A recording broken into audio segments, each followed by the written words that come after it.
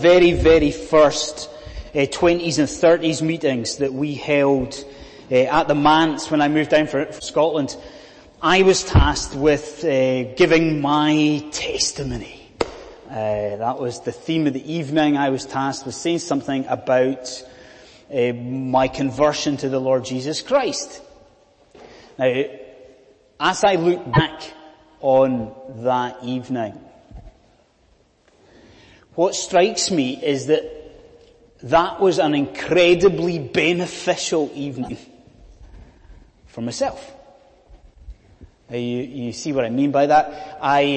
In preparation for giving my testimony, I really had to give some thought to my testimony. I had to give some thought to, wait a minute, what is it that God has done in my life here? What is it that He was, spiritually speaking, where did He take me from?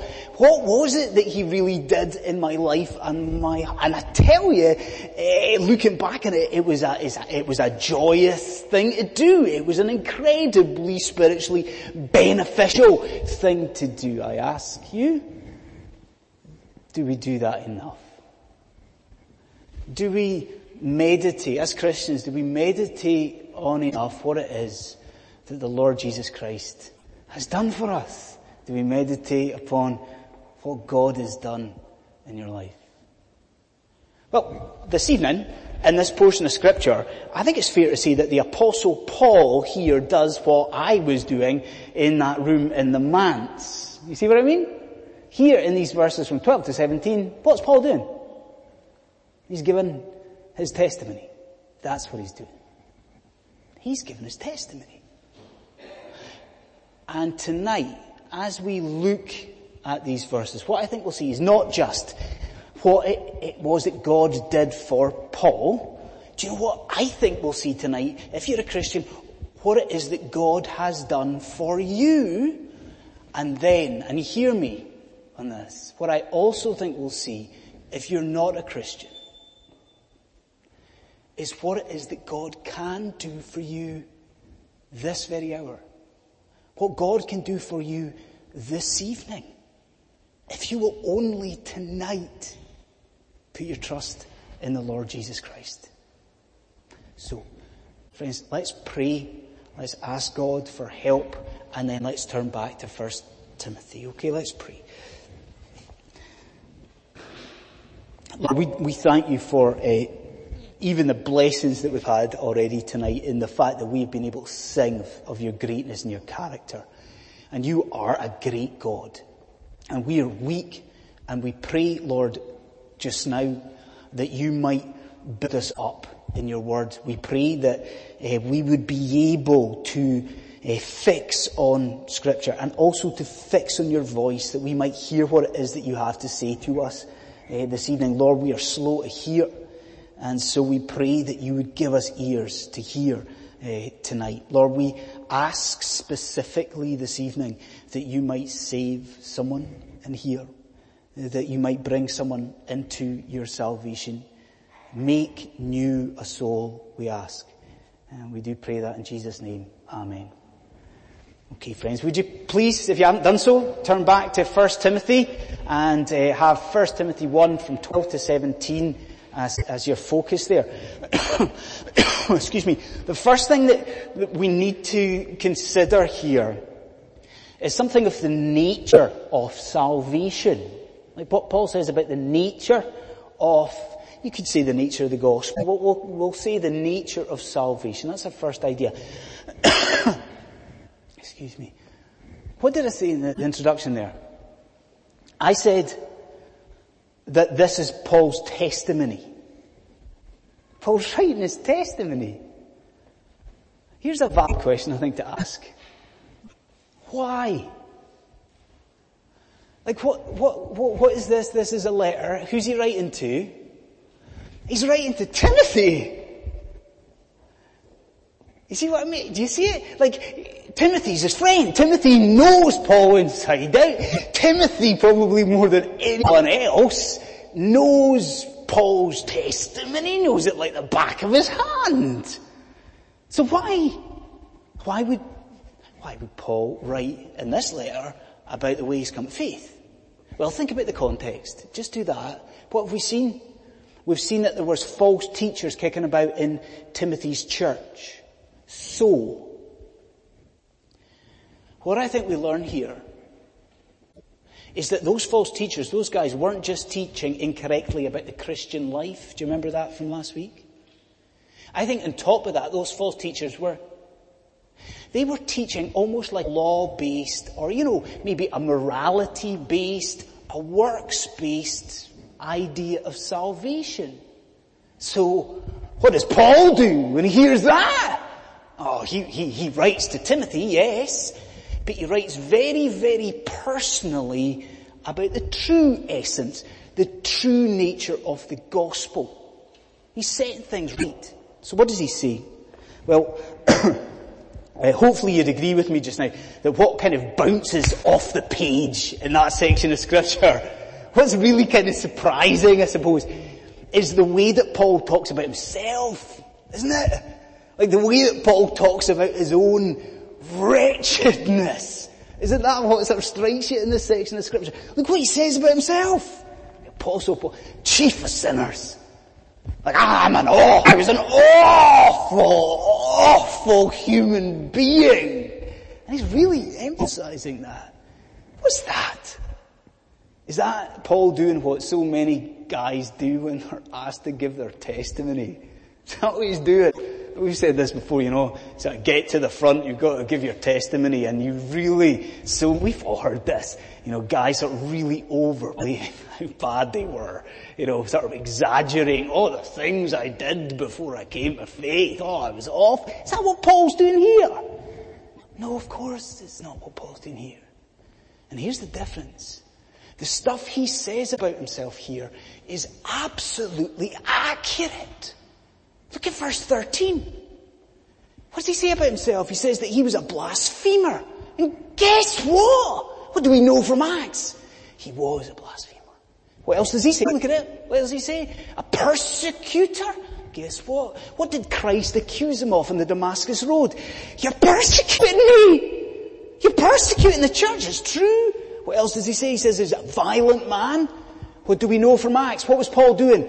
Going house to house, knocking on the doors, dragging out all the Christians. All of this is true. So do you see his point? Do you see it? Paul's saying to Timothy, and then on to the false teachers, how can it be about a sort of nice Christian type attitude and lifestyle if Paul, I'm saved? Me! The complete and utter antithesis of the sort of nice Christian good guy. How can it be about that if I am saved? Paul sweeps away this idea of salvation being about, morality and niceness. So we see what it's not about, but what does Paul say about how he was saved? Well, we know, don't we, that if we're reading something, an article maybe, but I think especially if we're reading scripture, if a writer repeats a word, we know what he's doing. Let's say a writer in scripture repeats a phrase.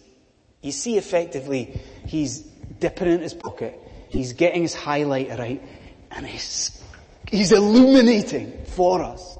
He's dragging us into his repeated phrase. Did you see what it was here? Just skim, see if you see it.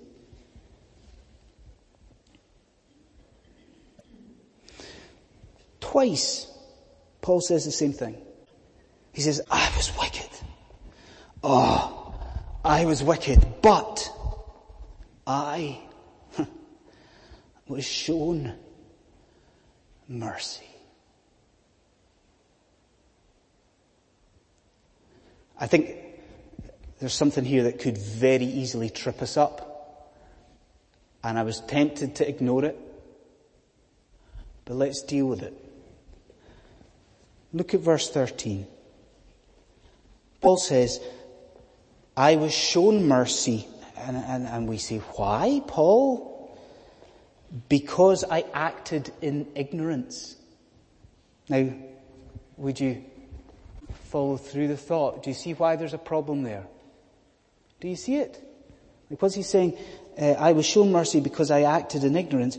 You and I could look at that and sort of think, well, maybe Paul was entitled to salvation. You know? Maybe he qualified for salvation because he simply didn't understand what he was doing. You see? You know, he didn't quite understand sin, and he didn't quite understand Jesus. So, you know, I was shown mercy because I was acting in ignorance. And I'm saying to you, you know, do you not, that that is not what Paul's saying here? I mean, follow the flow of his thought here. He is surely saying, okay, when I sinned, I did not fully appreciate the gravity of that. And I didn't understand the majesty of the Lord Jesus Christ. But it was still sin. It was sin. I was still the worst of sinners. But yet, despite that, what does God do for me? Paul says, He's shown me mercy. Despite my ignorance, despite my wretchedness, God has rested over me and He's pitied me. And look what he says in verse 14. Like, what does the mercy lead to? Oh, do you see it? God showed me mercy and it leads to grace. To saving. Grace being poured out on me. Friends, do you see his point? He's saying to these false teachers, he's saying to anyone who would listen, I wasn't saved because of an attempt at godliness. Like, I wasn't saved because of my charitable attitude to other people. I was saved by God. I was saved by this immediate, unmerited waterfall of blessing being poured out into my dead, lifeless soul. I wasn't saved by myself. I wasn't saved by my attitude. I was saved by grace. Isn't it wonderful? Here's the thing. You see this glorious testimony of God at work in this man's life. You listen to me if you're a Christian. That testimony, it's your testimony. The exact same thing that happened to Paul. God's done it in your life. He's done it. Do you see that? You in your sin were a blasphemer. The worst of sinners. And what has God done? He has looked at you and He's rested over you in mercy. He has pitied you. And then He has poured out on you abundant grace. This has happened to you. So what does it lead to? Come on, what do we do in light of that? What do we do? Well, what does Paul do here? Do you see what he does? He reflects over his salvation. How does he end? In verse 17, look at it. He ends with praise. He bursts in song. There's this glorious God-honoring doxology. And this is what I want to say to you tonight, friends. That there should be, must be your whole life. Do you not see it? In light of the mercy, in light of the grace that you've been shown, our whole lives should be one great almighty doxology of praise. Should they not? Shouldn't we? I mean, shouldn't we be living for Jesus in absolutely everything that we are and everything we do? Like Paul here, friends, even this evening, we should be praising Jesus in our heart. Even now, we should wonder at these things. But we should thank Jesus just now for the essence, for the nature of the gospel, for the way that He has saved us. Secondly, let's consider the love of salvation. We've seen the nature of salvation. Secondly, the love of salvation. Do you remember what it was like when President Obama was running for office in the United States? Do you remember that? Some of you, Mary Cordelia in particular, probably not old enough to remember this, but you remember what it was like when Obama was running for office. You remember the slogan, that he and his administration or his party were going for? What was it? Yes, we can. Like, we were in a different country, and still everywhere you went at that point, it was the same thing. All you heard was, yes, we can. A commonly used phrase. In the pastoral epistles, you know what I mean by the pastoral epistles? 1 Timothy, 2 Timothy, Titus. The pastoral epistles. In the pastoral epistles, what Paul does is he cites 5 expressions, 5 phrases they seem to have been really commonly used phrases in the very early church. These 5 phrases, the big phrases from a scriptural point of view. And actually tonight, you and I reach the first of those expressions in the portion of scripture here. So it's kind of a big moment in the New Testament here. We're getting to one of these phrases. So what is it? Would you look in verse 15, you'll see it.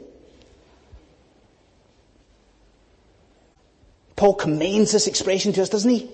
Doesn't just give it, he says, here's a trustworthy saying. It's got Paul's stamp of approval. And he says it deserves full acceptance.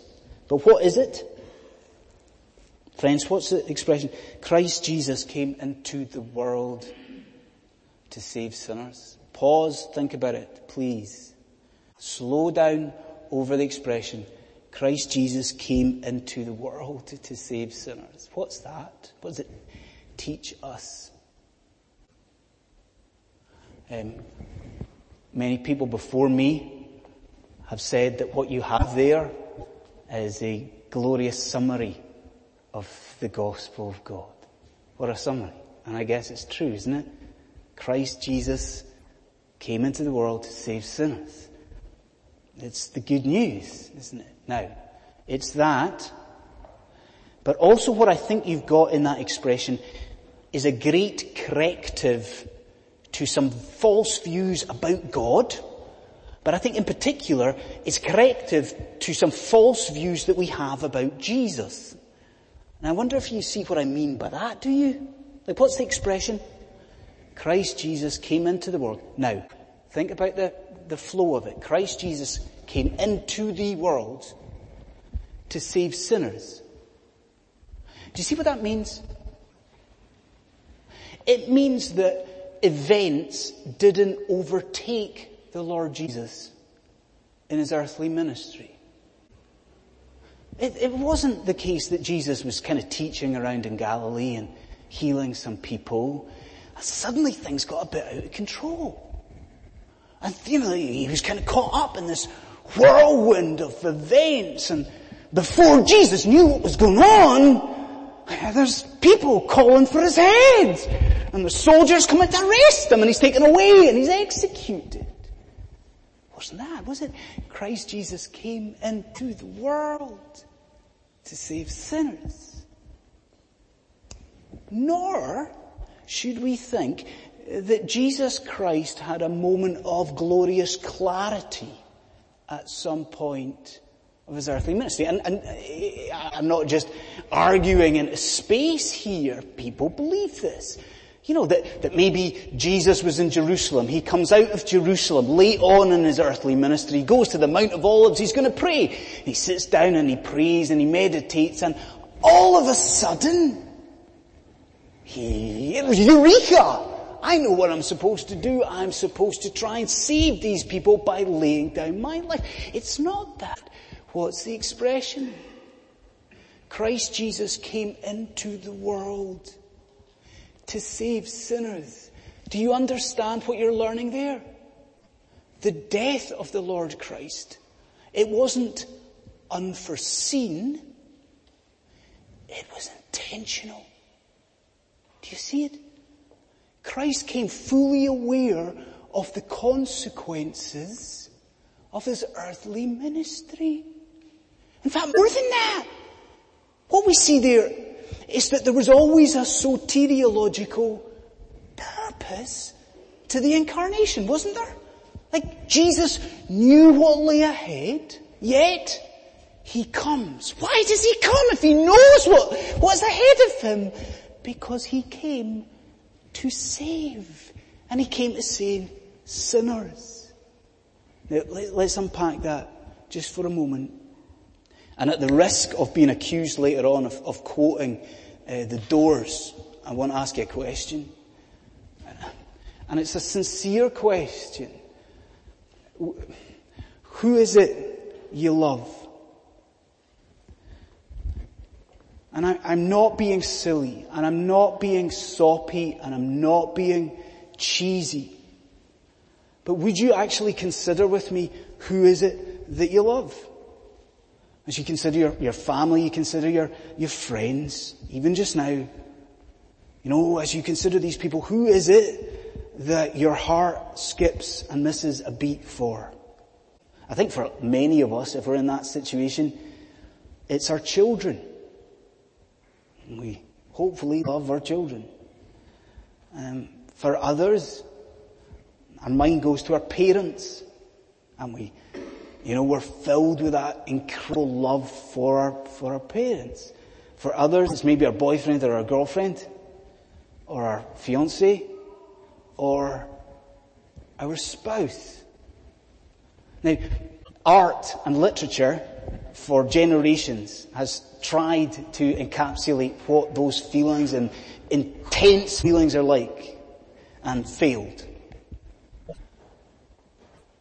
But the thought of something happening to those people, you know, it is true, isn't it, that it does leave us breathless. And here's what I want you to see. In the Lord Jesus Christ, God loves you with a greater intensity of love than that. In Christ, God loves you this evening with a greater intensity of love than that. Now, have you lost sight of that as a Christian? You know, when you pray, when you consider God, where does your heart go? Is it His holiness and His perfection?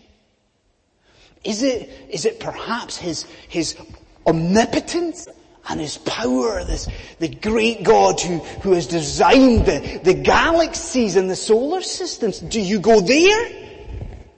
But do you fail to realize that even tonight, and this is a thought, isn't it, that God is looking at you? And if you're a Christian this evening, that God gazes at you in the Lord Jesus Christ, and He looks at you with love. Do you see that? Have you lost sight of that? Do you not then see it in our expression? Because what is it? Christ Jesus came into the world to save sinners. Do you see the love in that? Like knowing the cost of this. Like knowing what it's going to mean for Himself. Knowing the end, the sacrifice in view. So ferociously does He love you.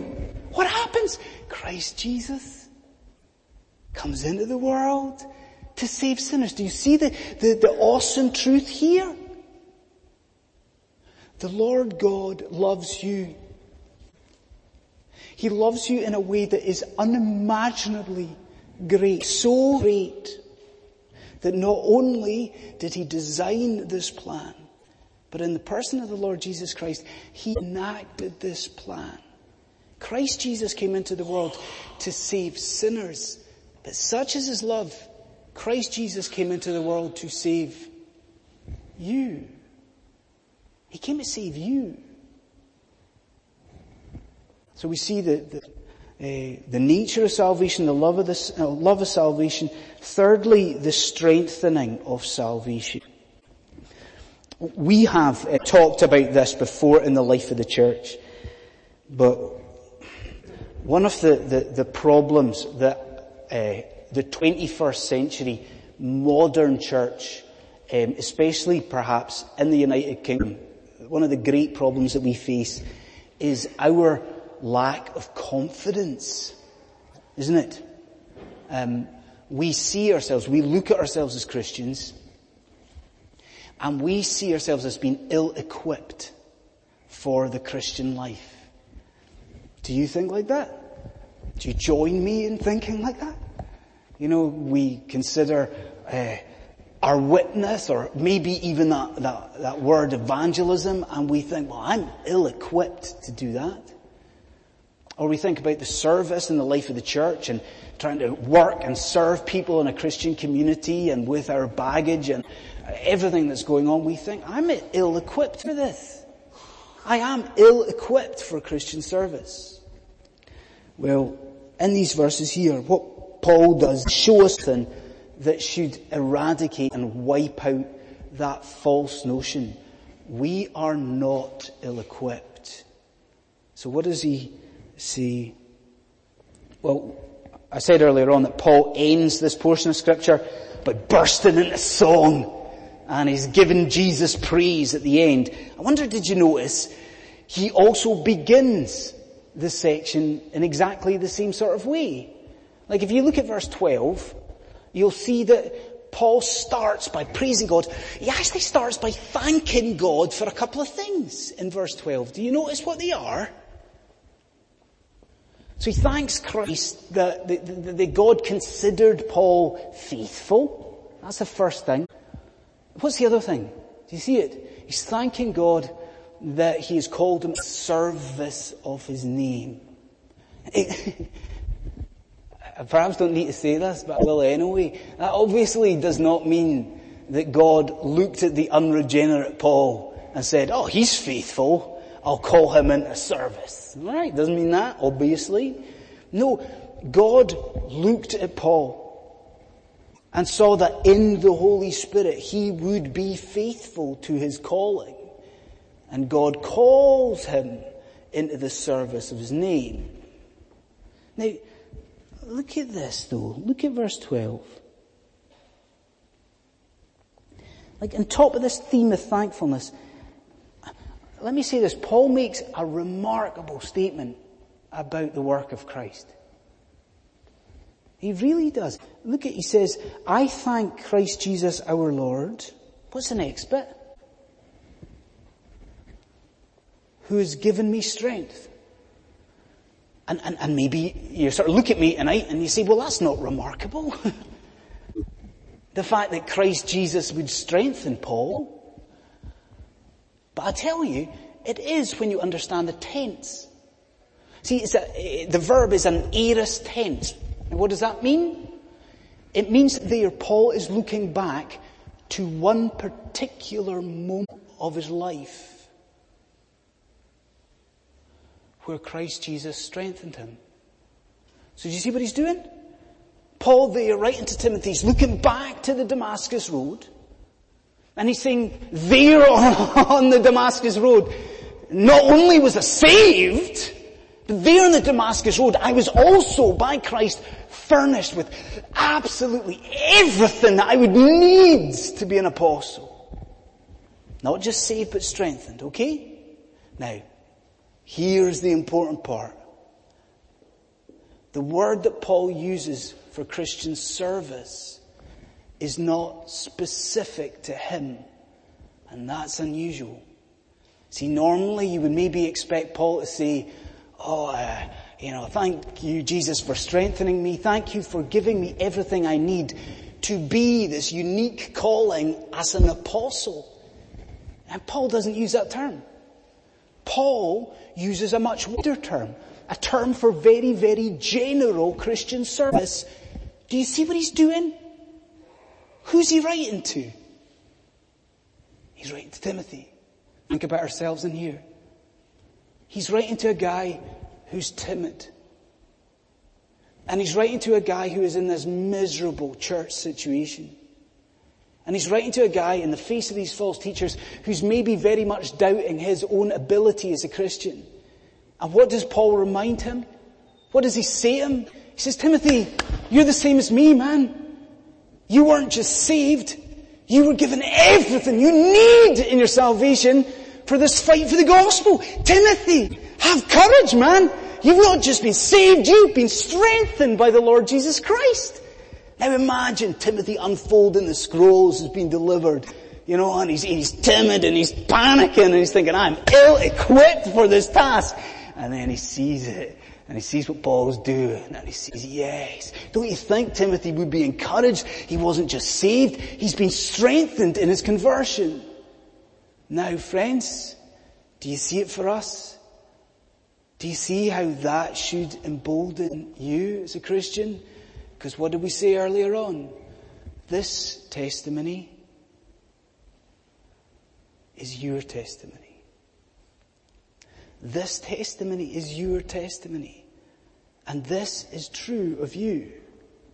Like any lack of confidence we have as Christians, and any sort of doubt that we have the necessary gifts or talents or abilities to carry out Christian service or to witness for Jesus, to see all of those doubts are entirely misplaced.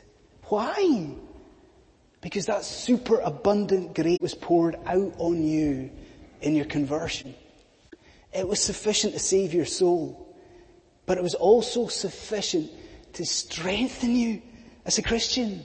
Like if Obama was in here, he'd be banging this podium saying, yes, we can.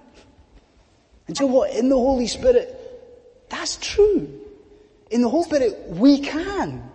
Like in the Holy Spirit, you and I can serve the Lord Jesus Christ in the life of this church. We can do that. We can bring honor.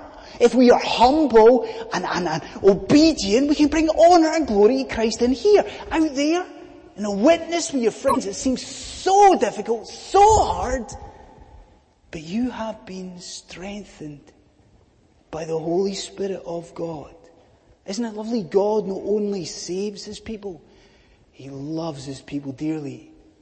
And he also strengthens us for the work ahead. And I'm going to conclude with this last thought. Let's see the example of salvation here. Like I've said, I think it's 3 times tonight, that Paul's testimony in verses 12 to 17, this testimony is our testimony for Christians. And that's true. In the text, Paul points out a way in which his testimony was very much unique and very much special. So what's that? Well, if you look at verse 16, there's a truth here. In saving Paul, what we see God doing, if you look at verse 16, he's setting Paul up as an example to the world. That's what Paul says. Paul says, in saving me, God was relaying a message to anyone who would hear. What's the message in saving Paul? Well, earlier on we said and noted that Paul thought himself as wretched, didn't we? Don't you agree with me that that's not sufficient? Paul didn't just see himself as being wretched, did he? Like you read this, and what does he say? He was the worst of sinners. It's not just him saying, I was bad. And he's not just saying, I'm a sinner. He's saying, I was the worst of sinners. I was the chief number 1 sinner. And I tell you this, he believed that. You know, so convicted was he of his sin in the Holy Spirit. He believed himself because of who he was, what he was capable of, what he had done. He believed that he was the worst sinner that had ever walked this earth. Do you see then the message God is sending to the world? Do you see it? God is saying here, if I can save this guy, if I can save Paul, this blaspheming, violent, horrific man, if I can save him, I can save you. If I can save him, I can save anyone. And this is where we'll go with that. Friend, I'll end with this, but I want you to think about it. And I say it a lot, but I beg you to think about it tonight. Friend, are you safe in the arms of the Lord Jesus Christ? Are you someone who can say, I am born again? Can you say that? Can you say, I am, it is true, I am united to the Lord Jesus Christ in a saving and personal way? Friend, if you cannot say that tonight, would you just for a moment consider what it is that God has said to you in Scripture tonight? What have you seen? You've seen that salvation is not about your morality. And being saved, it isn't about your charitable outlook. It's not. And do you know what? Your salvation is not about your involvement and dedication to the life of a church. It's about none of those things. What is it about? What's God said? It's about receipt. It's about you receiving mercy. About you receiving grace from Almighty God. And what else have we seen? Wait. We've seen there is nothing going on in your life. There is nothing that has gone on in your life that in any way renders you outside, above, below, beyond the scope of God's saving power. Isn't that the truth? He says to you tonight, you can be saved. He has the power to save you. And so, what would you wait for? What would you wait for? And I urge you to come to Jesus. And I'm not saying to give it thought for the next 6 months. I mean, this hour now. I mean, consider what can be yours in Christ Jesus. Like, don't let the moment pass. Seize the opportunity right now to plead with God, even as I speak, to beg God to rest over you with mercy. And to gaze at you in the Lord Jesus Christ in love. And to actually beg God to pour out that blessing, that grace upon your head. Because if you do this, and if you do it just now, you're ready for the truth. This is the kicker. You receive this very hour pardon from all of your sin. Pardon, forgiveness for all that wickedness, for all that iniquity. And then you will join us, the people of God, who desperately want to live our lives as a doxology. Praising Jesus for his love for us, praising Jesus for his life, praising him for the cross, but praising him for that breathtaking expression. Praising God that Christ Jesus came into the world to save sinners. What are you waiting for? What could you possibly wait for? Friend, would you come to Jesus this evening? Even now, would you pray? And would you ask God for a working of grace? Let's pray.